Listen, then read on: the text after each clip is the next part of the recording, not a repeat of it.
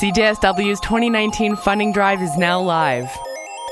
Pledge to this podcast by visiting cjsw.com/donate. Welcome to Hearsay. I am really excited about today's episode. We have two awesome interviews lined up with provincial court judges.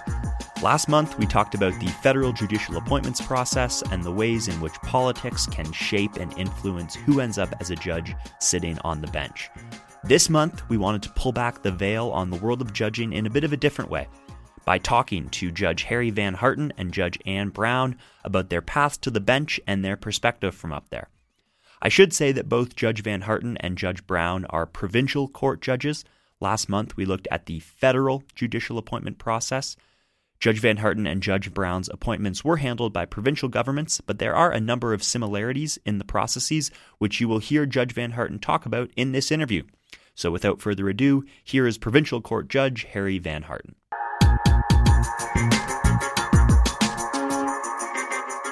Judge Van Harten, welcome to Hearsay. Yeah, well, thank you for having me. Thanks for coming on. I wanted to start really generally. Where'd you grow up? I was born in New Westminster, BC, and depending on what you're going to ask me about that, or I'll tie that into something else, but I grew up in Surrey, BC, in the lower mainland of Vancouver.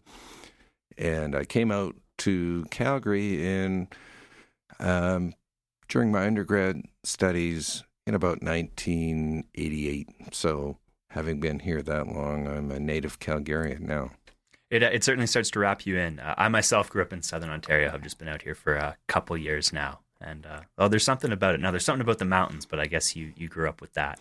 Well, I came here chasing a job. I worked my way through undergraduate school doing construction work, and I had a summer job with a company in Vancouver, and they said if you want to keep at it, and it paid well enough back in the late 70s, that I came out here. And maybe I said 88. I meant 78, so I'm that old, unfortunately. But I've lived in Calgary full-time since 78. And what was it that brought you to law school originally? And here's the New Westminster connection. Raymond Burr was a Canadian actor who did very well in the United States on two shows in particular, Perry Mason, which ran from about the year I was born until 1963 or 64, a black and white show about a Los Angeles defense lawyer. And he followed that up by a series called Ironside, which ran in the late 60s, if I'm not mistaken. And as a young kid with one black and white TV in the house, I was fascinated by those shows, the investigative aspect of them, the involvement of the law and police work, which, of course, are still two themes which create legal drama nowadays. And so in the back of my mind, I wanted to be that guy, Perry Mason. That's interesting. As Supreme Court Justice Moldaver gave a lecture here last year, and he also cited Perry Mason as an inspiration for his legal career. So I guess you're in good company there, but also it's a show that seemed to have some impact. You know, and the formula was pretty standard. But given that I started watching it with some understanding when I was 6 or 7 years old, and of course, on Perry Mason, the bad guy was always discovered, usually during the second 30 minutes. So I don't think Perry Mason ever lost a case. I can't say the same for my own legal career as a defense lawyer, but that, I think, is, looking back on it, what hooked me and always kept a career in law at the back of my mind. And so as a practicing defense lawyer, did you have a specialty? Did you have a bread and butter, or was it a bit more general? No, I was always a fan of what the English call the cab rank rule, that you should pick up the first passenger that you see on the roadside, except for ethical conflicts or other reasons, I never refused to take on a case. Although, as your experience grows and your reputation grows, of course, people come to seek you out, and you land up perhaps doing, more of one sort of a case than another sort of a case. One of my old partners, all he did, because he was very good at it, was impaired driving cases. I was never a specialist in that sense of it. Can you talk a bit about going through the process of, I guess, deciding at first that you wanted to apply to sit on the bench, and then, how long did that take? One of my colleagues made an application, and I'll talk about the process in a bit, to become a family and youth court judge, and that's what he is today. He had some political connections that I thought would make it impossible for me to become a judge. And in fact, it was only because of his encouragement and the encouragement of some other people that I applied for the position. When you apply for a position on a provincial court judge in Alberta, you have to submit a formal application, which is a lot like a templated resume. And when you do that, you're interviewed by an initial committee that essentially interviews you and, gets your assurance that there aren't any skeletons in your closet that might embarrass the court were you to be appointed. And anyone who is approved by that initial committee gets forwarded on to a second interview by the Provincial Court Nominating Committee, which consists of both lawyers and lay people. And they can ask you all kinds of questions, not just about the cases that you've done or judges that you may have appeared in front of or references that you've given in your application. They can ask you about anything. I distinctly remember when I had that second interview, somebody on the committee asked me whether I was a dog owner. And at the time I was, and I gave the details, but in the back of my mind I was thinking, this application isn't going anywhere fast. So it's that nominating committee that gives you an approval or not approved rating, so to speak, and then your name goes into a pool, and when a vacancy comes up, the Minister of Justice, in consultation with the Cabinet, will make a recommendation as to whether any individual should be appointed. So, in recent years, the focus has been obviously on diversifying the bench, and those are factors that are, I think, more critical now than they used to be. So I'm an older white guy, let's be honest, and my chances of being appointed today might be a little slimmer than they were almost 9 years ago when I was appointed. What's interesting is that when you're going through this process as a lawyer, it's something that you don't want to share, particularly as a defense lawyer, because if your clients come to understand that you might be jumping ship while you're acting for them, that could be a practice killer. So that if you don't get the call and don't get the appointment, you want to be able to, continue to have a viable practice. So it's an awkward situation. Some people kind of advertise the fact that they're interested. I never did. I told my partner at the time and a couple of other people that I was making the application, not thinking I'd ever be appointed. But it was something that was kept within a circle of 3 or 4 people. And do you remember when you got the call?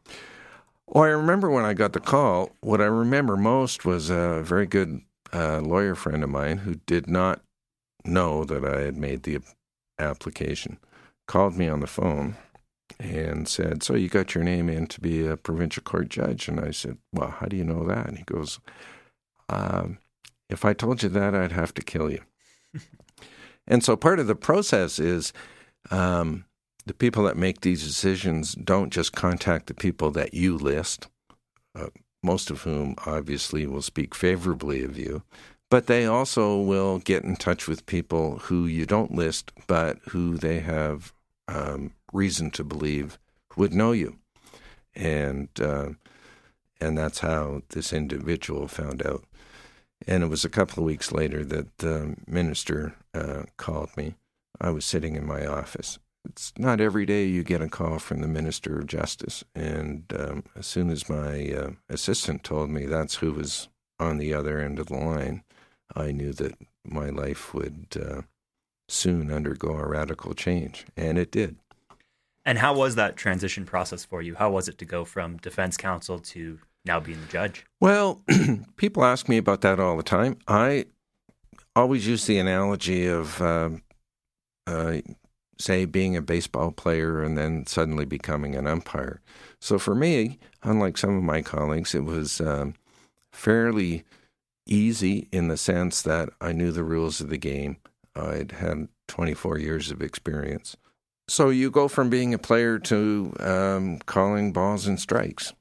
And most of that is relatively easy, but it's on the close ones where you land up writing a decision or where the fans disagree with your call, or in my case, where the Court of Appeal may disagree with your call. That was the difference. The other thing, though, that I always tell people, there are two other things about becoming a judge after having been a lawyer. The first relates to, I think, being defense counsel, and that is that when you're a defense lawyer, you are really taken up by your client's case. So even now, although it happens rarely, when somebody that used to be my client appears in my court, I immediately recognize either the name or the face, and I identify to the lawyers and to the person that's in front of me that there's this history and I may not be the best person to hear this case. Once you start being a judge, that memory of an individual and their circumstances and what you're trying to do for them disappears. And I see lots of people in front of me on a daily basis. And if you were in front of me today, a month later, I probably wouldn't remember you or the case. It's almost as if a different part of your brain in terms of memory kicks in.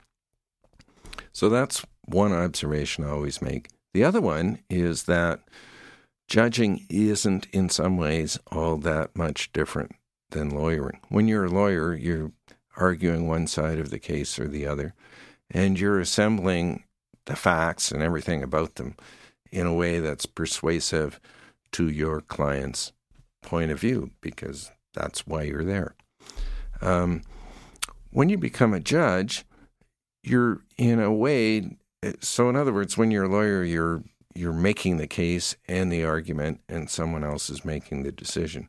A judge makes a decision, but then also has the duty to explain how they arrived at it. And that explanation is, and especially in written judgments, writing that explanation is not a whole lot different than writing the argument for one side or the other. So in the first sense, in terms of how your memory changes, it's quite a bit different. In the second sense, that is in explaining your decision, it's quite a bit like being a lawyer. Did your perspective on our justice system change when you started sitting behind the bench?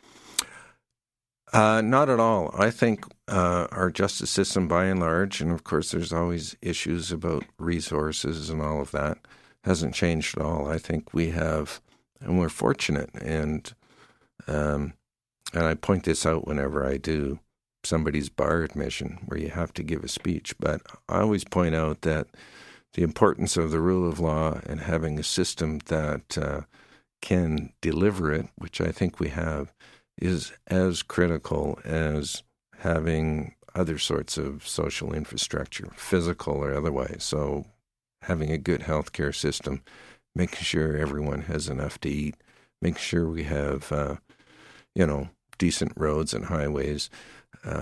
Having a justice system that works well is as important as all of those other things in terms of having a good place to live and a good society within which to live. So becoming a judge didn't change my perspective. It just gave me the opportunity to look at lawyers and assess lawyers' performances. It's funny, when you're a lawyer, you rarely get to see, other than your opponent on the other side, you rarely get to see other lawyers work because there's no time for that. When you're a judge, you have every day, all day to look at that. So that's given me some new ideas about advocacy and, how to teach it and how people might become good advocates. Thank you again to Judge Van Harten. We're now going to go to an interview that my colleagues Jacob Stucken and Gregory Radicic did with Provincial Court Judge Anne Brown. Judge Brown, would you be able to describe for us your career path and what led to you becoming a judge in the first place? Sure. I began my university life in Ontario, and my first degree was in economics. And when I finished that degree, I went to England and worked for a year. And when I returned from England, I saw an ad for all sorts of positions at the Banff Springs. And I thought, well, if I don't get a real job, I could always go to the mountains and ski and wash dishes for a year.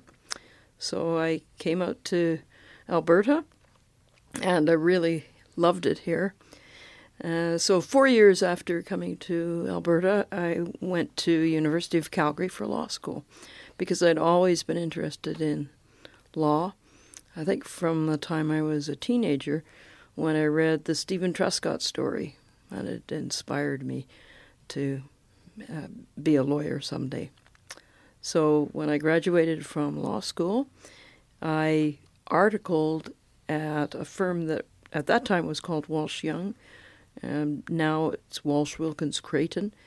It was a mid-sized litigation firm, and one of the attractions to articling and working there was that they also had a contract to prosecute drug offenses. Oh, okay. Interesting. I'd always been interested in criminal law. That was really my big interest. So I had the fortunate ability to do some criminal defense work, do narcotics prosecutions, and some civil litigation. So including articles, I was there about 5 years. And then I moved to the prosecution side. So I went to General Prosecutions of Alberta Justice, and I spent 8 years there and did lots of interesting work. Some fascinating cases. And then I had a short stint at the Alberta Securities Commission, because the Securities Commission had just taken on prosecutions under the Securities Act. And having taken those on, they felt they needed some experienced prosecutors. So I went there for a while. But it was a bit of a shock to my system, because one of the first things I read was that the ordinary rules of evidence don't apply. So after about 3 years there, I returned to prosecutions in the specialized prosecutions branch, and I became the province's first organized crime prosecutor. It was a really great position because it really pulled together various aspects of my career to that point. And I was there just under 3 years when I was appointed, and I had the great good fortune to be appointed to the criminal division. So that's how I got there. Excellent. And you were appointed in 2003, correct? That's right. Excellent. And so now that you've had, I would say, a number of years on the bench, have you had any experiences that have changed your outlook on the criminal justice system going from those roles to now a role as a judge? I wouldn't say so, really, because I've always been of the view that prosecuting, which was the bulk of my career before I was appointed, is almost a quasi-judicial position. It's not the straight-on acting for one side against the other that you find in civil litigation. The prosecutor owes a duty to many, many parties, including the accused and opposing counsel and the court. Mm-hmm. So the prosecutor has enormous authority. So I think when the prosecutor role is properly understood, it's not that big a change to then be sitting on the bench. And I think I've been temperamentally well suited to it because I'm quite an even keel person. So temperamentally, I think it wasn't any big stretch for me. And as you say, when the prosecutor's role is properly understood, it's not a big shift.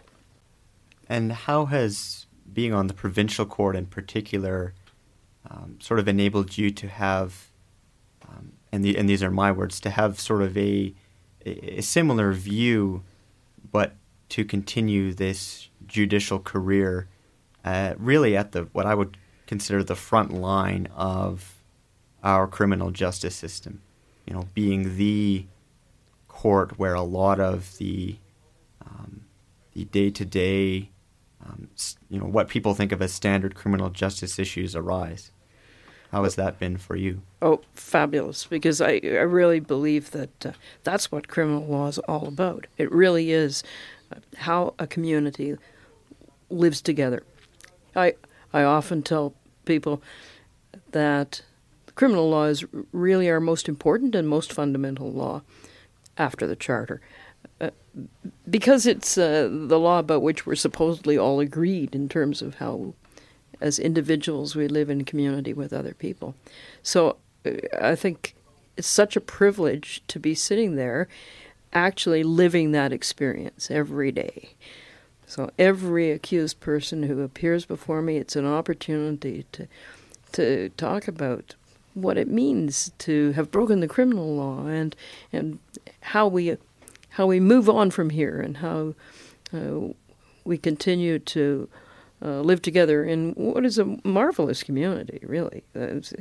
In Canada, in Alberta, in Calgary, we have the luxury of living in one of the best places in the world where civil society is still robust and healthy. I'm very interested to hear what your perspective is in terms of when you first got the notice that you're getting called to the bench. Was it a sense of burden? Was it a sense of, I've made it, simply because within the system you have such a fundamental role as an adjudicator? It was a feeling of tremendous excitement because I could tell you, I spent many years working in the courts, and I can't tell you the number of times I would leave the courtroom and I would hear some accused person ask his or her lawyer what just happened in there. And I think that is terrible. I think it means that we're playing inside baseball, lawyers and judges. We're speaking in code. We're not conveying the importance of the big ideas that are borne out every day in a criminal courtroom. And judges and lawyers have a tendency to just treat the types of cases that they see all the time as very routine.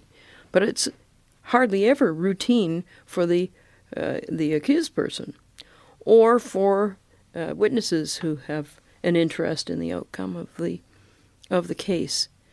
And so I was very excited to try to do my part in reaching people who appear before me. Because I think it's so important that all those fundamental principles that anchor a really good criminal justice system are well known by the people who live in the community. Otherwise, civil society breaks down. And we're seeing examples of it all the time in the world today. And you were saying that being an active listener was one of the most crucial things that you learned you need to be on all the time. Were there any other qualities that you think make or differentiate between a good judge and a great one? I think it's very important to make a connection with every person who appears before me. And in most cases, if you make that connection, then the results are good. You won't reach everybody for sure, but if you make the effort, and that means speaking directly to the person, and being polite and respectful, I think it goes a long way to making that connection, and I think demystifying the system. I'll give you an example. I asked a couple of times after I'd set out the conditions of a probation order, say, or a bail order. Do you understand? And the person, of course, said yes. And I thought about that after a while, and I thought, well, it's such an intimidating situation. There you are, standing up in front of often a courtroom of strangers. Who is going to actually say, no, I don't understand? So after that, I only did that a couple of times, and after that I always asked, do you have any questions? And it's astonishing how many times someone will actually ask a very pertinent question that tells me that I did make that connection because obviously that person listened. So I think that's what's so important, making a connection, making the big abstract ideas that are so important in criminal justice meaningful in the day-to-day. So bringing those big ideas home to the people who stand accused of having broken the criminal law. Did you feel that there were certain qualities that you picked up from the individuals who joined the bench maybe at the same time as you or around the same time as you? And to the same question, were there qualities that maybe you impressed on others that you felt allowed them to also be effective adjudicators and educators? Well, I think the two big qualities are humility and patience. And I always most admired judges who exemplified those qualities. It's a big role, so it's easy to get carried away with your own importance. So humility is really, I think, the number one quality that person needs to have. And patience. I don't think anything is served by rushing through cases, especially if they are the type of cases that I mentioned earlier that for lawyers and judges are quite routine. So the umpteenth shoplifting or impaired driving or something like that. I don't think there is any usual case of its kind. So I think it's important to take the time and make sure that every person has been heard. And that's the type of quality that I admire. And on the other hand, I don't think it's right to treat things as ordinary cases of the kind and that type of thing. Also, I think plain language is really important. I don't favor speaking in code, or we have a tendency as lawyers and judges to talk about Form 12 and Form 32 and use all sorts of abbreviations when we're doing bail hearings. Right. It can be meaningless unless you take the time to explain to a person what this all means about the terms on which you're going to be released. So thank you very much for coming in. I know we've really enjoyed the opportunity to have you here and to hear just a bit about your story and everything you've had to share with us. Oh, you're very welcome. It was a pleasure. Thank you. Thank you for listening. This episode of Hearsay was created by Jacob Stucken, Gregory Radishich, Albert Brown, and me, Marcus Trendle, at CJSW Studios at the University of Calgary on Treaty 7 land. Hearsay is a pro bono Students Canada project you can find on Spotify, Apple Music, Google Play, and most other places that you get your podcasts. It is funding drive month here at CJSW. Visit cjsw.com to support the best independent radio station between the Pacific and the Atlantic. We'll be back next month.